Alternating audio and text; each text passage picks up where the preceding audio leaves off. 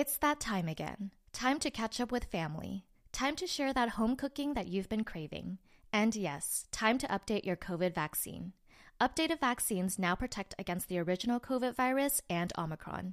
They're here just in time to make those family gatherings safer and extra special.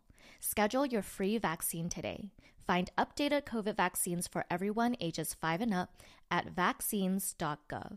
We can do this. Paid for by the U.S. Department of Health and Human Services. Hey guys, welcome to the Asian Hustle Network podcast. My name is Brian. And my name is Maggie. And we interview Asian entrepreneurs around the world to amplify their voices and empower Asians to pursue their dreams and goals. We believe that each person has a message and a unique story from their entrepreneurial journey that they can share with all of us. Hi, everyone. Welcome to the Asian Hustle Network podcast. Today, we have two very special guests with us, Christina and Daniel Song. Christina and Daniel were both born in Seoul, South Korea, and immigrated to the States at an early age. They met in San Diego in 2000 while Daniel was serving in the Marine Corps.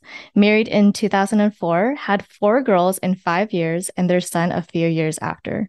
They currently live in Irvine, California, having a wonderful time raising their children and running their successful insurance agency, Great Park Insurance. They started a TikTok account in January 2021, sharing their life struggles and successes, which quickly grew to 1.4 million followers.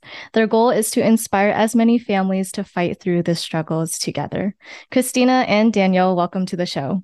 Hi. Thanks for having us, guys. Of course, it's been a long time coming having you guys on the podcast. And I think that Maggie and I started off as fans, right? We saw you guys on TikTok, we watched your content. And to my surprise, Daniel reached out to her AHN account, and that's how we connected. I actually remember that. And then we were so excited to find out that you guys were local, right? But I think you were moving to Vegas at the time, but you guys were in town. So Shabu-shabu. Yeah, shabu-shabu. It actually meeting you guys and hearing about all the things that you guys were doing really inspired us. So just want to let you know that you guys are just always doing a great job. Awesome. Thank you guys. I mean, we appreciate you guys in our corner as well. So I'll start with the first question. We'll start with Daniel. Daniel, tell us about your upbringing and more about yourself. It's really interesting because whenever I look at my story, it's such a contrast to what the typical Asian kid in the 90s, how they grew up. So I was born in Korea, 1979, and I was born on a little pig farm. I remember the dirt roads. I remember our home being probably 200 square feet. And back then, in the morning, it's your bed or your bedroom, you put it away, and then you bring out the table and it becomes your dining room. And I moved here when I was 5 years old, but I have a vivid memory of some of the things that, I remember from Korea. But it was interesting because one morning I woke up, I was 3 years old. And I remember just my mom left. Like she left us, my dad with 2 kids. And it was just a really interesting time. So my dad brought us here to the States in 1984. And looking back now, I can tell I appreciate my childhood so much more. And I can appreciate what a elementary kid or a junior high kid goes through. But I was really lost. And I want to say I was lost all the way through my adolescence. In the 90s, if your parents, they absolutely had to have a kid go to college, be a doctor, be a lawyer, be an engineer. They could brag about, their kids to all their friends. But, I was in ESL. I was probably at best a BC student, maybe CD student. Back then, the schools would mail out your report cards in the mail. So I remember trying to get the mail those couple of days when I knew it was being shipped out before my mom got them.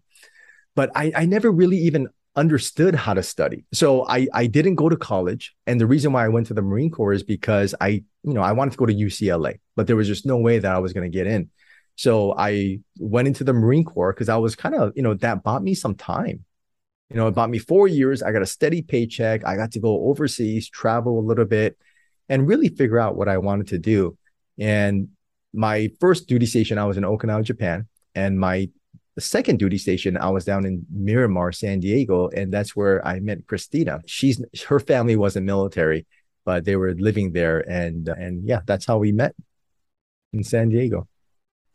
I love that. I mean, that's awesome hearing about your story too, and how much the army has really impacted your life personally, right? I feel like personally, for a lot of my friends who went to the army, they're the most disciplined, headstrong, able to pick up any skill, to be honest, like really good at everything.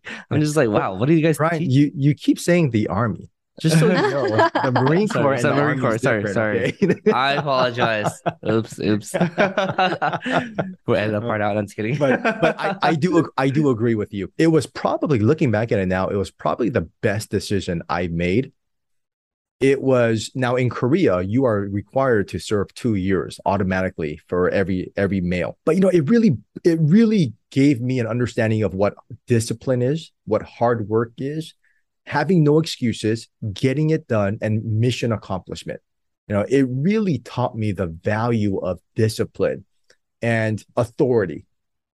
So it was, but I also, it's what you make of it, right? I also have friends who high school friends who went in with me, and we were in Okinawa, Japan. And I remember I get a phone call. I said, hey, so-and-so is in the brig, which is the military prison. And I said, oh my gosh, what happened? Well, the knucklehead decided to go out in town, rob a liquor store by gunpoint. So the MPs caught him, and he got thrown into the brig, and he got dishonorable discharged. So not everybody has a great experience, but for me, it was just wonderful. I wouldn't change a thing. I'm really glad to hear that. Oh, go ahead, Maggie. Oh no, yeah, I was just gonna say I love that you were able to find, your outlet, right? Because I feel like for a lot of people, school may not be their thing, and that is okay.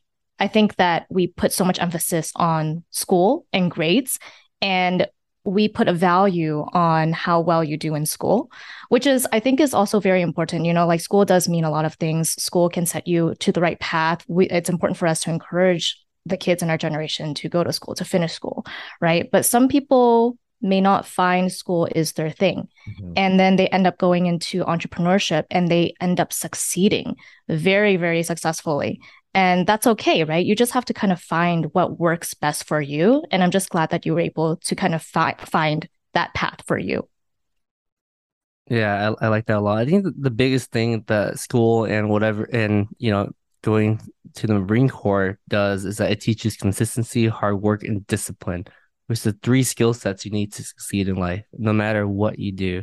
And I really love hearing these type of stories, because from my background, out of high school, I didn't want to go to college immediately. And not a lot of people knew that side about me. I actually wanted to join. I actually want to try out for the Navy SEALs. Right? Wow, I didn't know that. Yeah, they heavily recruited wrestling camps. But every single wrestling camp that I went to, they would come in and be like, wrestlers statistically are the toughest, and you guys are more statistically able to make it past the Navy SEALs and the toughest department, blah, blah, blah. Well, obviously, my parents didn't let me go because they didn't know what it was. But I'm thinking how much my life would have been different had I gone down the Navy SEAL path, right? Yeah, well, that's an accomplishment in itself. And Maggie, to your point, yeah, and that's one of the things that we try to teach our kids, that school isn't for everybody. Now, we absolutely encourage our kids to go to school after, you go to college, but it's not because you're going to have this great life after getting that diploma, but it's a transition period from being in mommy and daddy's house to adulthood, right? You meet people, you wake up when you wake up, you make sure you go to class. It's all the little responsibilities of becoming a true adult. So we do. I don't want people to think that we don't emphasize or encourage school. We definitely do. But if that isn't your path, just like you said, it's okay. Yeah. And also with all of our kids, we acknowledge that they're all very different. Even though they have the same parents, every kid has their own personality. So we try and figure out what their strengths are. And like Daniel said, we do encourage school, but we also know that it's not for everyone. Yeah, I love that. I love that as parents, you guys encourage your kids to pursue what they feel most passionate about, whatever that may be. And that's true that like every child is unique. Every child has their own personality, has their own interests. But Christina, we want to pass it on to you and ask you My background, what your background is. So I was born in 1980 in Korea. My dad was or is a retired pastor, so I grew up in a Christian household. His dream was to start his own church, and he knew that America was a better place, a better life for his family. So he actually came 2 years before the rest of us. He came in 85, we came in 87, and he started a church. I started playing piano at the age of 5, and my mom's whole path for me was keep playing the piano, play for your dad's church, marry a doctor, and be a housewife. That was their path for me. But also for myself, my dream, my whole life since kindergarten was to be a stay-at-home mom. I wanted, a lot of kids, 4 or 5 kids. And I had this idea of just an organized, clean house with, a hot meal. That's kind of just what I pictured in my head. I guess it's kind of similar to our life now. I am a stay-at-home mom raising 5 kids. And I went to school for piano. And during that time, I met Daniel and dated for like 3.5 years. From Korea, we went to NorCal, San Jose. And then from San Jose, I was there for about 5-6 years. And in junior high, we moved to San Diego and then was in San Diego until we got married. Yeah. Wow. Thank you so much for sharing that story. And honestly, like being a stay-at-home mom is a job in itself. Like it is not easy. It is extremely hard. And my mother was a stay-at-home mom. She worked a couple of jobs before she had me, but after she had me, she was already getting to that age where she was like, I need to just, rest and take care of the kids, just cook dinner and do all these things at home that like people don't normally think about, but it is a lot of work. And I just want to commend you for all the work that you do having 5 kids, and it's a lot of work. And I definitely agree with you that like, I feel like when I watched you guys' TikToks, and we'll get into that a little bit later, but I understand like how Christina works and how like Daniel says like Christina has her own way of doing things. Like Daniel doesn't touch any of those things where Christina has like her own way of doing things. And I absolutely love that. But I just love how you had this idea of what you wanted to be, right? And you were able to see that into fruition and have that come to reality. And I just wanted to say like, thank you for like kind of talking about this, because I think a lot of people have this misunderstanding that stay-at-home moms don't have an actual job or have to do actual work, right? But there's a lot that goes into it. And Absolutely. Raising one kid is already hard, but raising multiple kids and running a whole household is a job in itself. And no other words can explain like no other job is as hard as being a stay-at-home mom and doing all the chores and the work at home. Yeah, and so when the kids were really young, and one of the great things about Christina is she communicated that with me. She said, "Hey, look, some people want to be doctors, some people want to be climb the corporate ladder." She said, "My dream is to be a stay-at-home mom." But I appreciated that so much because it gave me a clear vision of what her life should look like, but also what my life should look like to provide that for her. I think we read 70% divorce rate here in Orange County, which is huge, right? So the odds are against you, but communication is just one of the things, it's one of the cornerstones of a healthy relationship. So, and I can appreciate that because, man, I would stay home for 3 hours just to give Christina some time to herself with her girlfriends or just to go out. So I would stay home for 3 hours, and in those 3 hours, the house would be flipped upside down, right? But anytime anybody comes to our house, it's immaculate because Christina she's just always on top of things. And if she's out for a night, like the kids can tell, oh, after dinner, the island isn't clean by itself. It's because mommy's not here. She's always wiping down the counter, just little things like that. But, our whole I guess if you were to ask us, what do you want to, how do you want to impact the world? One of the ways is we just want to show people that, family life is still strong in a very corny way. Like love is still alive, right? And marriage works. And that's one of the things that we really want to just encourage people is don't give up so easily. I put Christina through a lot. We got married when we were both in college, and we got married, and I said, well, I'm a man now, right? So I have to provide for my wife, my family. I was 20. Well, 20. You were 20. You just turned 24. Okay, I just turned 20. So after the military, I went to Fullerton City College, and then I transferred to USC. So when I transferred our first year, we got married. So I said, okay, well, I need to go get a job, a part-time job. So I started at a mortgage company, and that's really when the mortgage industry was really booming. So I got a part-time job, 5 minutes of just being in the office. I was on the phone selling mortgages, and I did a pretty good darn job at selling mortgages, right? And we were making money.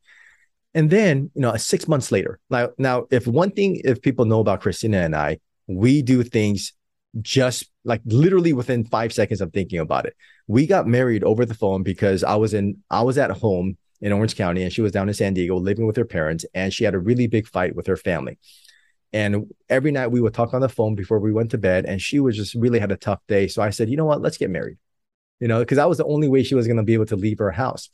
So leave her parents' home. So the next day we went to Robbins Brothers down in San Diego. We picked a ring and we got married. Literally, that's how it happened. We started a business. We just decided to start a business, and we did it the next day. So, we take action pretty quickly. So after about 6 months of working at that part-time job, we started our own company.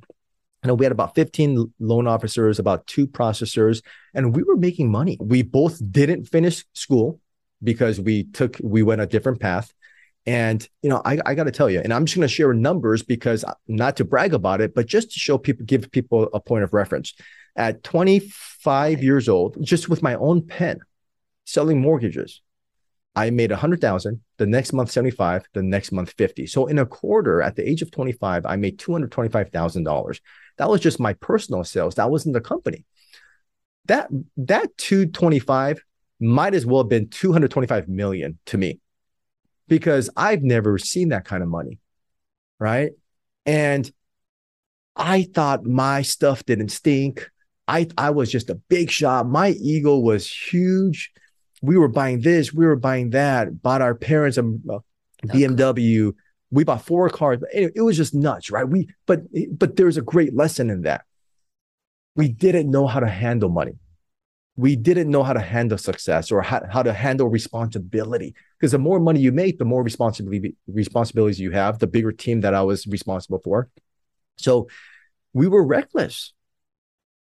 3, 4, 5 years later, the market turned and we lost everything. I remember it's really interesting because, we foreclosed on our home in Irvine. And it's a really interesting feeling having to take your kids out of their home. Now, you could move up every single year into a nicer home and it never gets old. But once you have to move down, it's a really interesting situation. So we lost our home, for about 2-3 years, we were trying to fight bankruptcy. We didn't want to file bankruptcy because we thought bankruptcy was just total failure. So, we racked up our credit cards. We moved so many times. We never updated our driver's license. We would move for 2-3 months because that would buy us time. And, we were running from rent. That's really what we were doing. That was with 3 kids. That we had 3 kids at the time. At the lowest point in our lives, I had $200 in my left pocket. We sold everything that we can sell, but I had $200 in my left pocket, and that was with 4 kids. So imagine you have no floor under you. You feel as if the world is collapsing and you have nowhere to turn. We were on food stamps. There's a program out here called WIC. I think that's food stamps, right? And we were on welfare. So it was just really tough. Christina and I, we cried every night. We prayed together every night before we went to bed. And really,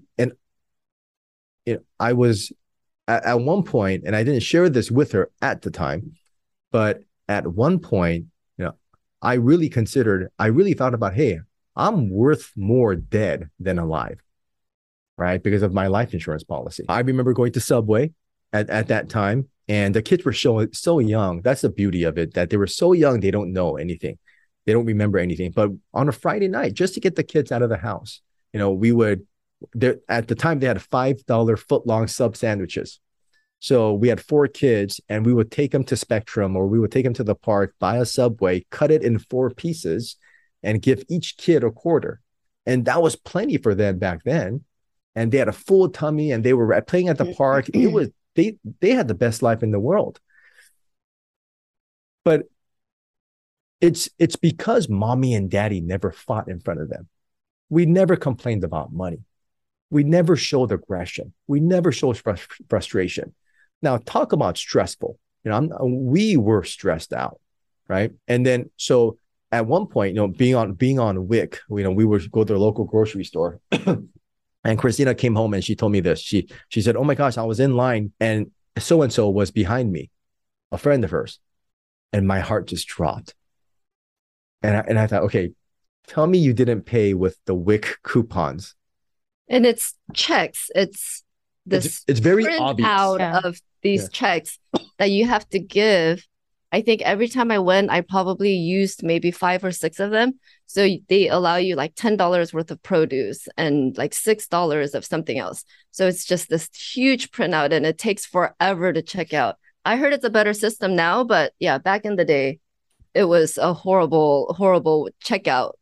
Yeah. So her being more mature than I am, she said, "What are you talking about?" Of course I did. I went to the grocery store to get food for the kids. And I was so upset. And I remember not talking to her for 5 or 7 days because she embarrassed me, right? Mm-hmm. Now my friends and everybody we know that we're not making money. We don't have an income, and we were dependent on WIC checks. So I was really upset. And then after so many days, she sat me down and she said, "Honey, look," she said, "why would I be embarrassed about feeding our kids?" And I remember this day so vividly. And she told me,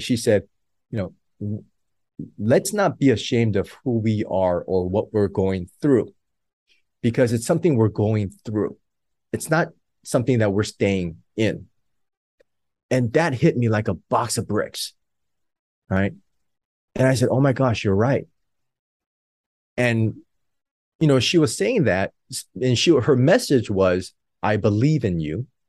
I believe in you that you're going to get our family out of this." And in a very subtle way, she was saying, "Get your butt to work." Right. And I took that as a total challenge, as total encouragement, and it really uplifted me. So from then on, I went to work. I was in the mortgage business back then, but I wanted something a little bit more stable, something that didn't have a season, something that wasn't a roller coaster.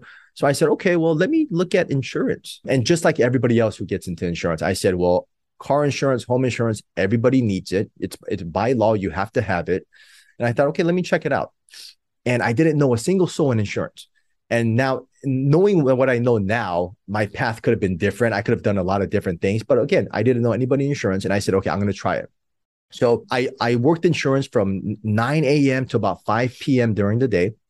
And then I would come home right around 6 to 8 o'clock. I would eat dinner and play with the kids, because I remember Lauren was just born. She was just born. And so we've been married 18 years now. But in the first 5 years of marriage, we had 4 girls. And when we had the 4 girls, we had 3 in diapers at the same time. And that's really when we were in the thick of things, right? When we were struggling the most. So it was really crazy. So 9 to 5, I would work my insurance, 6 to 8, eat dinner and play with the kids. And from 8 to 10 p.m. for 2 hours, I would take a nap every night, because at 10 p.m., she would wake me up because I had to go to my 11 p.m. graveyard shift. So I would work her graveyard shift from 11 p.m. to 7:30 a.m. And I would work at a home alarm company being dispatched. So if your alarm goes off at your business or at your home in the middle of the night, you get a call from dispatch. And then I was that person.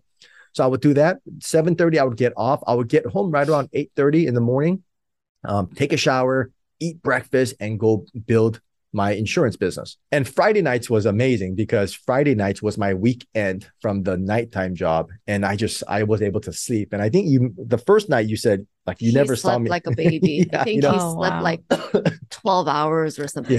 Yeah.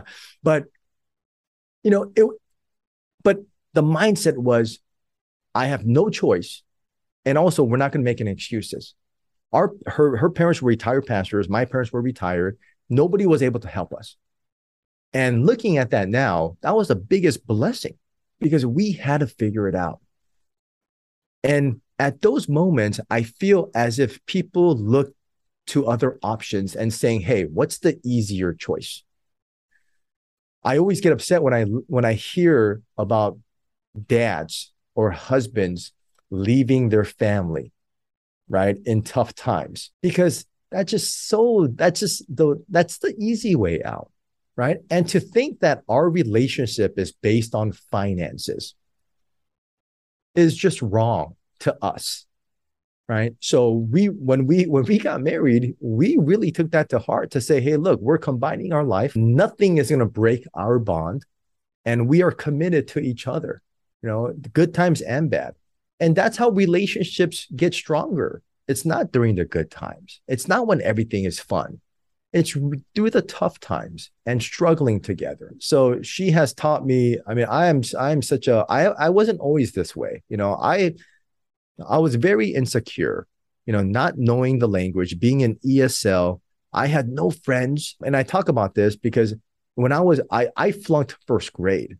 So all my friends in first grade in the new school year, when they became second graders, none of them wanted to play with me at recess because I flunked. I'm a loser. I really didn't know English that well.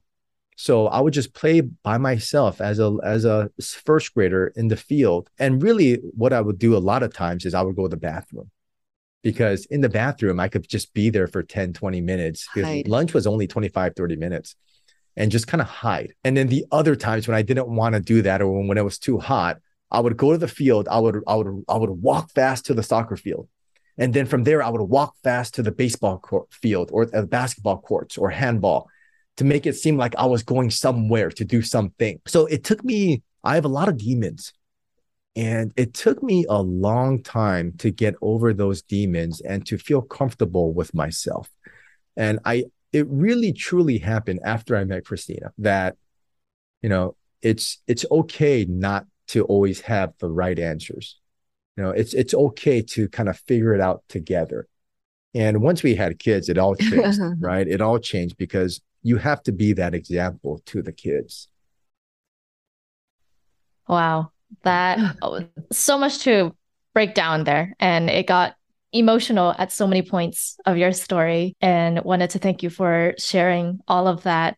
And there were a couple of touch points where it really hit me, because I feel like when you talked about, buying groceries and buying food with the Wix, right? And, I can understand where your frustration came from, Daniel. Obviously, maybe a lot of people wouldn't want other people to know. I feel like in the Asian community, especially, we're all about reputation and appearance and social status and, how well we're doing financially, right? And once someone finds out that you're struggling financially or struggling in your family, they talk about it, or we think they talk about it, right? And I think Christina was able to make you look at the bigger picture, right? I think we're oftentimes so focused on the smaller picture of what our peers would think about us or what our family members or friends will say about us. But really just sitting you down and saying we're feeding our family and this is just a phase for us, it will help us in the long term if we're paying for food the right way right now, regardless of what our peers will think about us. And she was able to make you look at the bigger picture. But it's insane how you were managing your time at that time, a graveyard shift, working 2 jobs during the day. You were getting 2 hours of sleep. That's insane. I remember specifically, we got 2 extra months. Christina was able to buy us 2 extra months when we had the $200. Mm-hmm. She came home one day and she said she had to step out. And I was with the kids and she came home one day And she said she sold her wedding ring. And I said, "Oh my gosh, what? Why?" And we both broke down. But like she took it upon herself, right? I mean, what wife, mom wants to sell their wedding ring? I mean, if anything, you pass it down to your kids. But it got that bad where, she felt like she didn't have any choices, right? So to get us by for 2 more months, she sold her wedding ring. So that, and ever since then, I was always on a mission to get her a bigger ring when we could, and many years later, we were able to. But just little things like that, right? It's committing to each other and just doing what I had to do, doing what she had to do, and we have very defined roles in our marriage, and she always want to stay home, and I bring in the money, but once it comes in, Christina handles it all. So we don't have separate accounts. There's nothing wrong with that. I think it's whatever works for your family. But the way we do it in our house is, I have access to her credit cards. She has access to all mine. We have one bank account. So it's a very trusting relationship. And you have to be vulnerable to each other, right? You can't put a face or have a face amongst each other. Now, as a father and a husband, I truly do believe that I am the leader of the family, right? I have to make sure my family's protected and they're financially secure and healthy. Do I have some bad days? Absolutely. And I remember I was so focused. I tell my team this too at the office, for the first 5 years of me in the business, I took 7 days off. 5 of those were for Christmas. I worked every single day. I did not take a Sunday off. I had a goal, or we had a goal and a vision of exactly where we wanted to go. And when we had a 3-month goal, a 12-month goal, a 5-year goal, and we were very focused, very tunnel visioned. She would go to church and meet new people, and they thought she was a single mom with 5 kids, right? And I forget my point in sharing that, but you have to communicate, right? And you have to be on the same page. It's just life is too hard if you're not, and if you're not, it's going to be very obvious from the very beginning. Yeah, I mean, it's powerful hearing your story. I think, as Maggie said before, I don't know, I know you guys are not that much older than me, only just a couple years older, but it really reminds me of like the immigrant struggle, right? The story of where things get really bad and like it seems never ending. Like, when does it end? And it kind of reminds me of my own parents' story too, because I think my mom had a similar story. She had all 3 of my siblings at that time. She has 3 kids, right? And I remember my mom telling me that they only had $25 left in the bank account. So she was saying that she spent it on eggs, a case of water, and a pack of instant noodles to get by the month, right? And somehow, when you're desperate, things will get better, right? Sometimes you think that things just end there. It's like, oh no, my life is over, the world is collapsing. But this is where I want to hear your turning point. What was the turning point where things started to get better, right? Where your hard work started to compound, your consistency started to make sense, the insurance started to make money again, right? What was the turning point for you? At what age? And what happened that caused this shift to where we see you guys now, right? I want to hear about that turning point in your lives.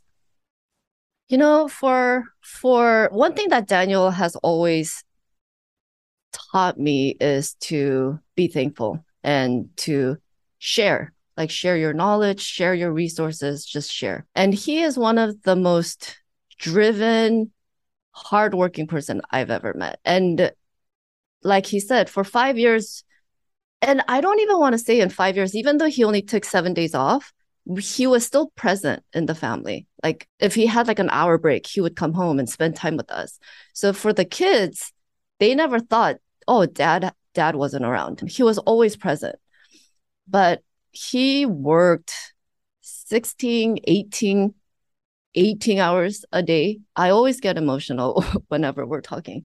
And I think even for me and other moms I meet, I don't try and hold on to any information I have. It's whatever helped me, I want it to help others. And I think that kind of just came around. We noticed year after year, his graveyard shift, he was able to stop doing that after a few months. There was no way he can sustain that no sleeping schedule, where his two other jobs was able to at least pay for we didn't have a lavish lifestyle and we were able to get by with his two really full-time jobs.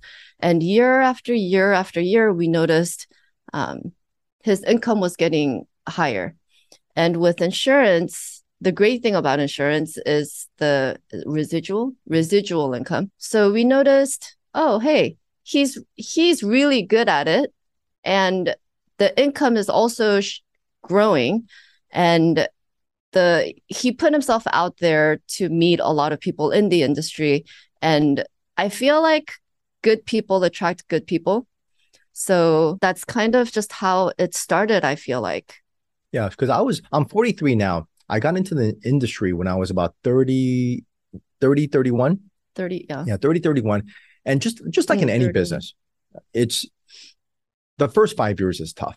Right. So we were grinding for it took about 6 or 7 years. So I'll be 36, 37 at this time where I wasn't working from home. And I said, okay, I could really quit that second job. Right. Now, a lot of people quit too early, I think. They stopped too early. We were making a good living, but we were saving a lot because we knew one day we had to open an office, hire a team.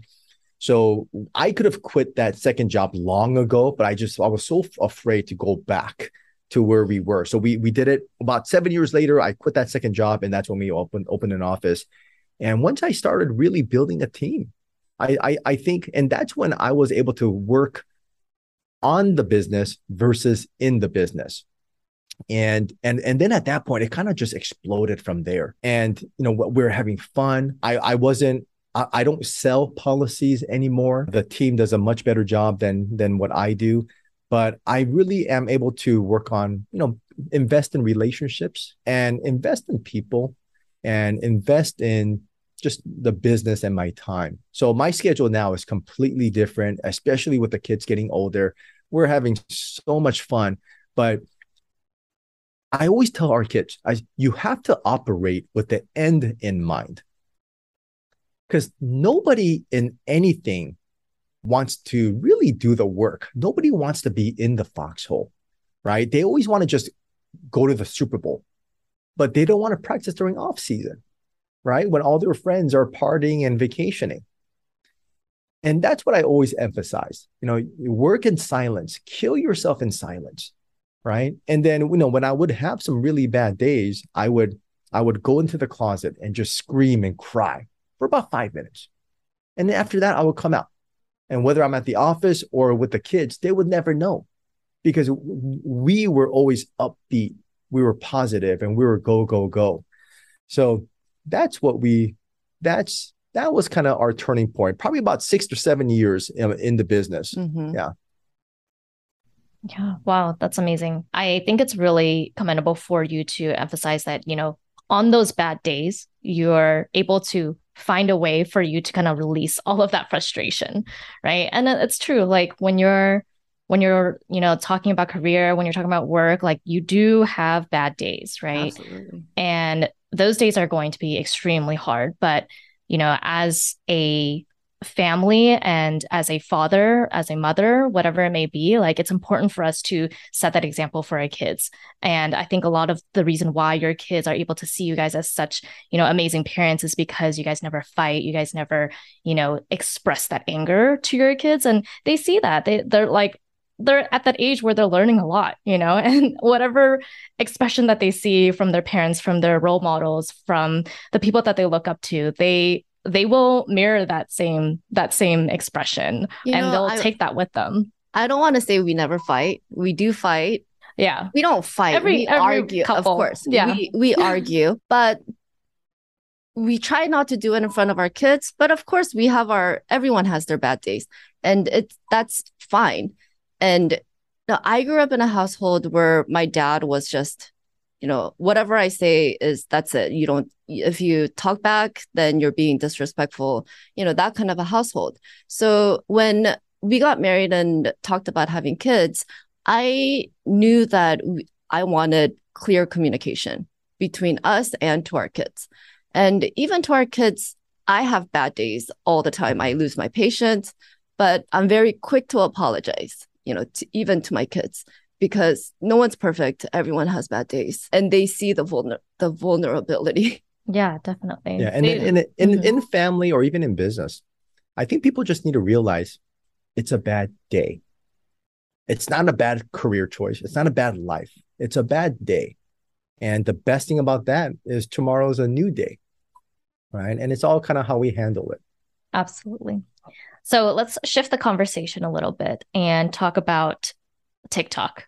So as I read in your bio, you both quickly grew to 1.4 million followers. And for our listeners who haven't seen Daniel, Christina's TikTok videos, they talk a lot about lifestyle and family content and, career as well, how to raise their kids, what their way of raising their kids it's like. So talk about that and talk about like why you guys decided to start a TikTok account and how you ultimately decided to base your content on those couple of things, family, lifestyle, etc. Well, just like a lot of things, it kind of evolved throughout time. But I remember it was 2 years ago. Was it 2 years ago? A year and a half ago. A year and a half ago during Christmas, Leah, my third daughter, she got me a daddy joke book, 365 jokes, one for every day of the year. And TikTok was just getting more and more buzz and all the kids were on it. I thought, what is this? So I created an account and I was going to tell a joke a day for 365 days. And then it kind of started picking up. It didn't even take long. Maybe a week later, the kids were laughing at me because, only cool people have TikTok. And we're like the biggest dorks. What is Daddy doing, right? So there was no way Daddy could get 10,000 followers. So we got 10,000 within a week. We got 50,000 a couple of days later, and then 100,000. And then they started thinking, well, you can see it in their eyes, like, whoa, right? People actually are interested in our family. And then it started evolving more of a family channel. And then, it took us 6 months to get 1 million. But that month in June, each week we would get 100,000. Our biggest day was 50,000. So it really became, and we were having fun with it. And then people started recognizing us every time we would go out and saying hi. And then their kids at school were talking about it and saying, hey, your parents are on TikTok. And then the perfect bite. I'm not quite sure how that came about, but I do the perfect bite with the rice bowl and everything else. And then, it's kind of evolving into Christina and I giving parenting advice, marriage advice, child raising advice, and just, how we live our lives. And it's quite interesting that we thought it was really interesting that people were interested in us, because there are some, I guess, super fans where they message us. And, during summer, we took a break and we were contemplating, should we take a break or not? Because it's going to kill our momentum. But we thought, you know what? That even shows the TikTok world that we're actually regular people, that yes, we need breaks too. So during summer, we were so busy, we actually took a break. But when we came back and posted our first video, a lot of people were saying, oh my gosh, we're so happy for you that you got to take a break. I know summer is crazy with the kids, but we're so happy you're back. And, it's the most rewarding thing for me is we get messages on our IG and our TikTok all the time about people who are struggling through their marriage, of not having a role model in their lives because their parents were abusive. Reconnecting with their kids. Mm-hmm. And taking some of the advice, like we have date night quite often, but we also individually have date night with each individual child. I just took my fourth daughter, Lauren, to New York for a week because she loves tennis, and we went to the US Open. Now that trip, I'm going to remember that for the rest of my life. And I know she is too. We had such a wonderful time, but it's kind of just sharing what we do with the kids. And I remember one time, Daniel and I, we went out to dinner, just us two. And this young couple, not married, really in their early 20s, came up to us, and the guy said that listening to our advice changed his relationship with his girlfriend. I don't know what advice he heard, but he had to come over and say that to us. So it's comments like that, messages like that, that just make it worthwhile. It was probably a combination of all of your TikTok videos that changed his relationship. I mean, yes, like your content is so valuable. And I think it's, extremely important for us to have role models in, what should a healthy marriage look like? What should, raising a family look like? And everyone has their own way of raising their kids, right? But I think it's important for us to see, what other people are doing, how healthy families are raising their children. And you guys are setting such a standard. And it's amazing that you guys are putting this content out there because not a lot of people had that type of resource before.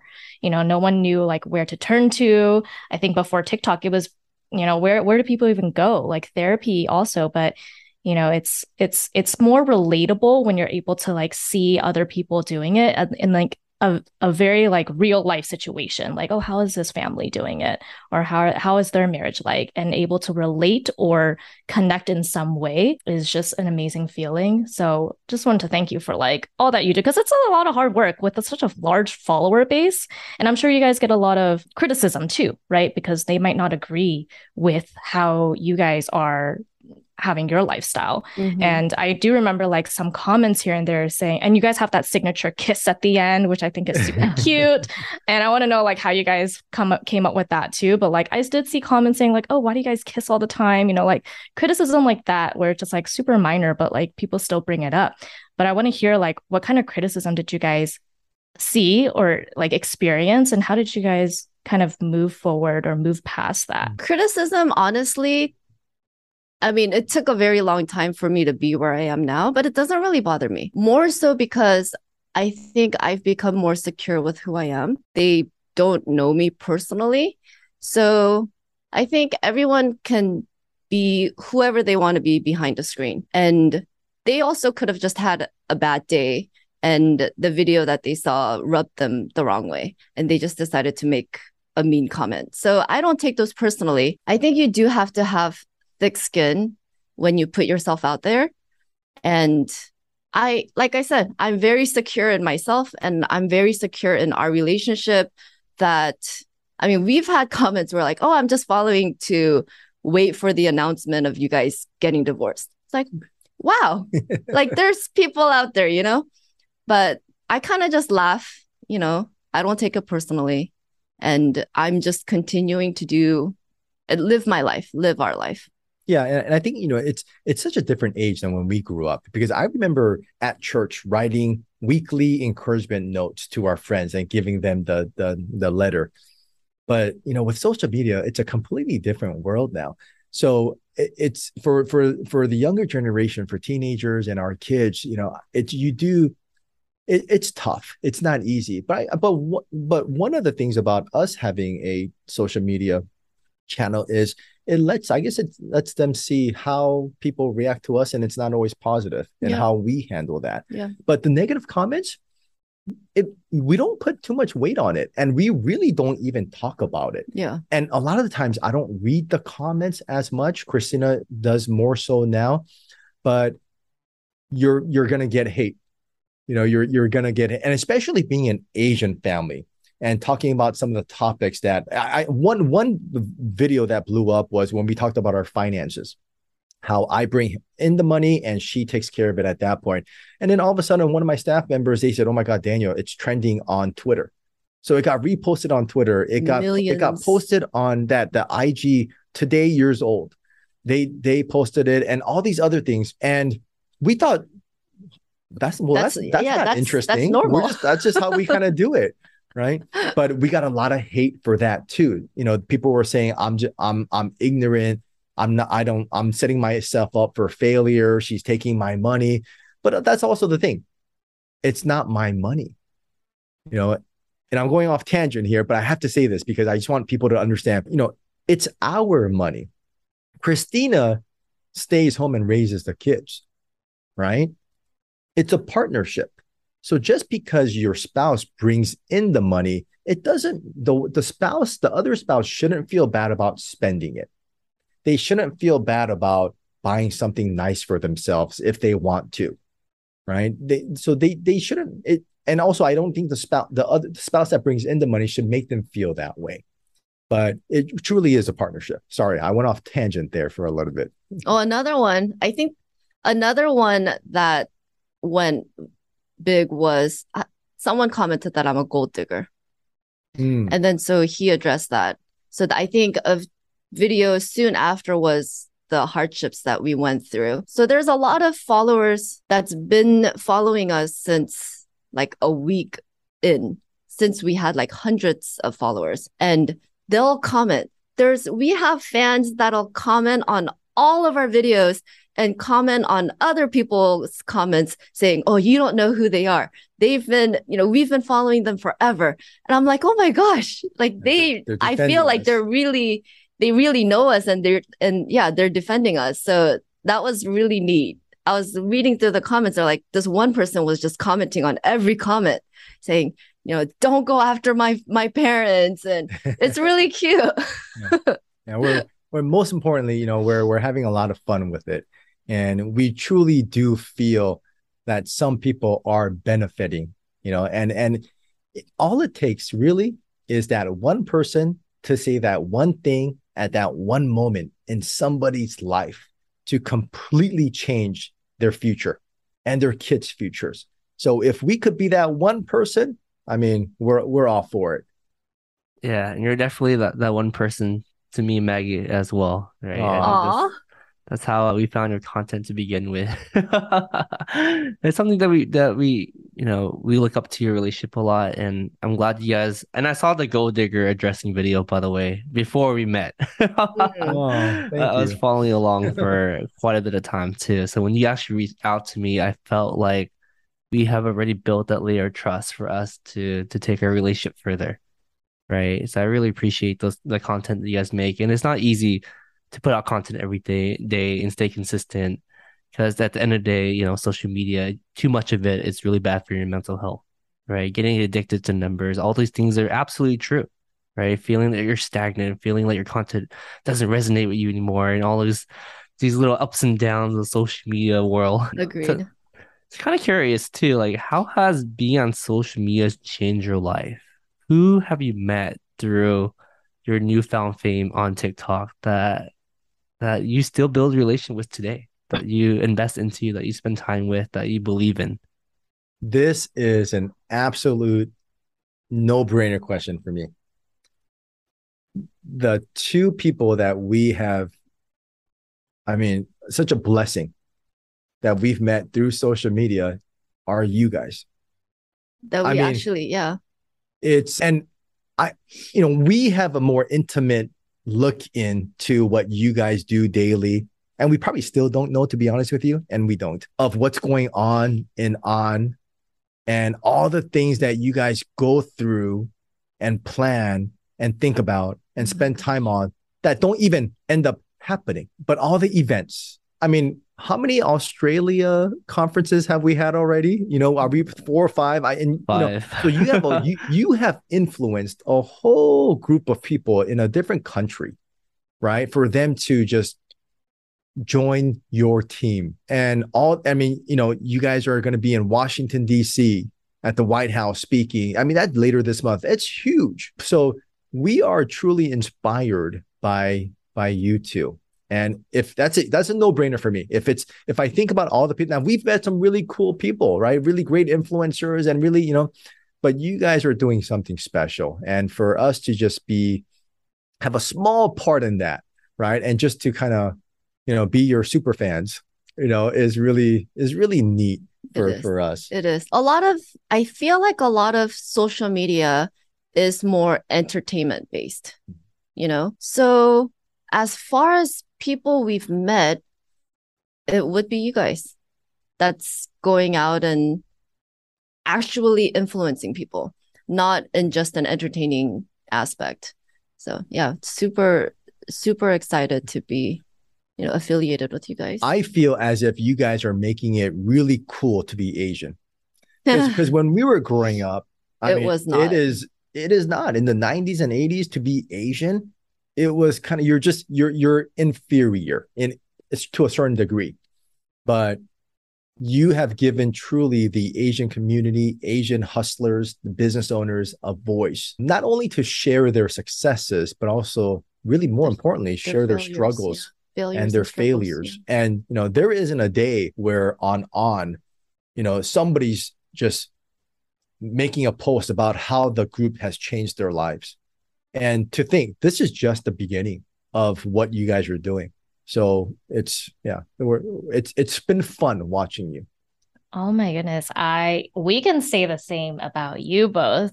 I feel like we've been super fans of you both, Daniel and Christina. And I mean, yes, through AHN, we're grateful to have met you two. And I feel like I'm sure we would have met some way or another, eventually if we didn't meet this time. But I'm just so glad that we were able to cross paths. And I think that both of us, or all of us, we're all doing something incredible.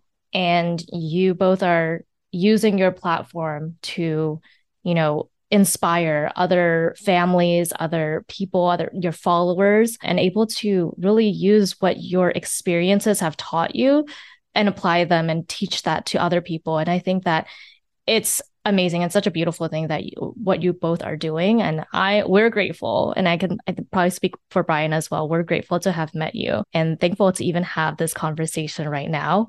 So thank you so much. So now that we're nearing the end of the podcast, we have a couple final questions. We do want to know, what are your plans for the future? Let's say like your 5-year, 10-year outlook. What do you hope to accomplish between the both of you and for your family as well? Well, so in about 5 to 10 years, Nathan in 10 years will be in college. So we'll be empty nesters. We'll be about early 50s. We'll be empty nesters. So we're actually really looking forward to that part of our lives, right? Where, when I travel with you guys, Christina could come with me, and really have fun with it. It's, we as far as our social media, we really do want to continue to put out content and influence more people in a more positive way. I always told Christina she needs to write a book, so hopefully, that comes. But yeah, just staying on track, and just growing professionally. The company is growing. Personally, I want us to stay healthy and, stay a unit as much as possible, no matter how far the kids might travel. But yeah. 5 to 10 years from now, as much as I wanted to be a stay-at-home mom, not to put any pressure on my kids, but I'm also very looking forward to being a grandma. No one is, our oldest will be 17. And also tell them how many kids our kids want. So all 4 of my kids, well, actually all 5 of my kids for now want 4 kids. So that's 20 grandkids for us. So just at our simple family dinner, it's about 32 people. Including us, it'll be 32 people. And I just thinking about it just makes me so happy and like joyful. And yeah, every family, I think currently I'm kind of just riding this wave of happiness, I would say. But there's always downs. And for me, I know it'll come. But then I also know, like, whatever comes our way, we'll make it out fine. I think just everything we've been through, I think that's the courage that gave me. Like, I can lose everything, but we'll still be fine. You guys are making her. I've never seen her cry so much. That's beautiful, Christina. And we're going to be invited to the 32 member family, all of it, cookouts, with your 5 dinners, right? Yeah. Amazing. Well, thank you so much for sharing your story with us today, Daniel and Christina. Where can our listeners find out more about you both online and Great Park Insurance as well? Yeah, our TikTok is Sung Life, AG or IG is Sung Life, Facebook is Sung Life. Very easy. Yeah, that's probably the easiest way. And it's greatparkinsurance.com. And we're here. Now, I do want to just brag a little bit about our team. We are the highest rated insurance agency in the country on Yelp. So I promise you, they do a wonderful job, but we're located here in Irvine, California. Awesome. We'll leave all of those in the show notes. Go ahead, Brian. No, I just want to say thank you so much, Daniel and Christina, for hopping on the podcast finally. Really, really appreciate you too. And honestly, we're really grateful to have you guys in our corner. Awesome. Thank you, guys. Thank you both. All right. Bye. Hey, guys. We hope you enjoyed this episode. Please subscribe to the show. We would like to get to the top 10 on iTunes, so be sure to leave us a 5-star review. We release an episode every single Wednesday, so stay tuned. Thank you guys so much.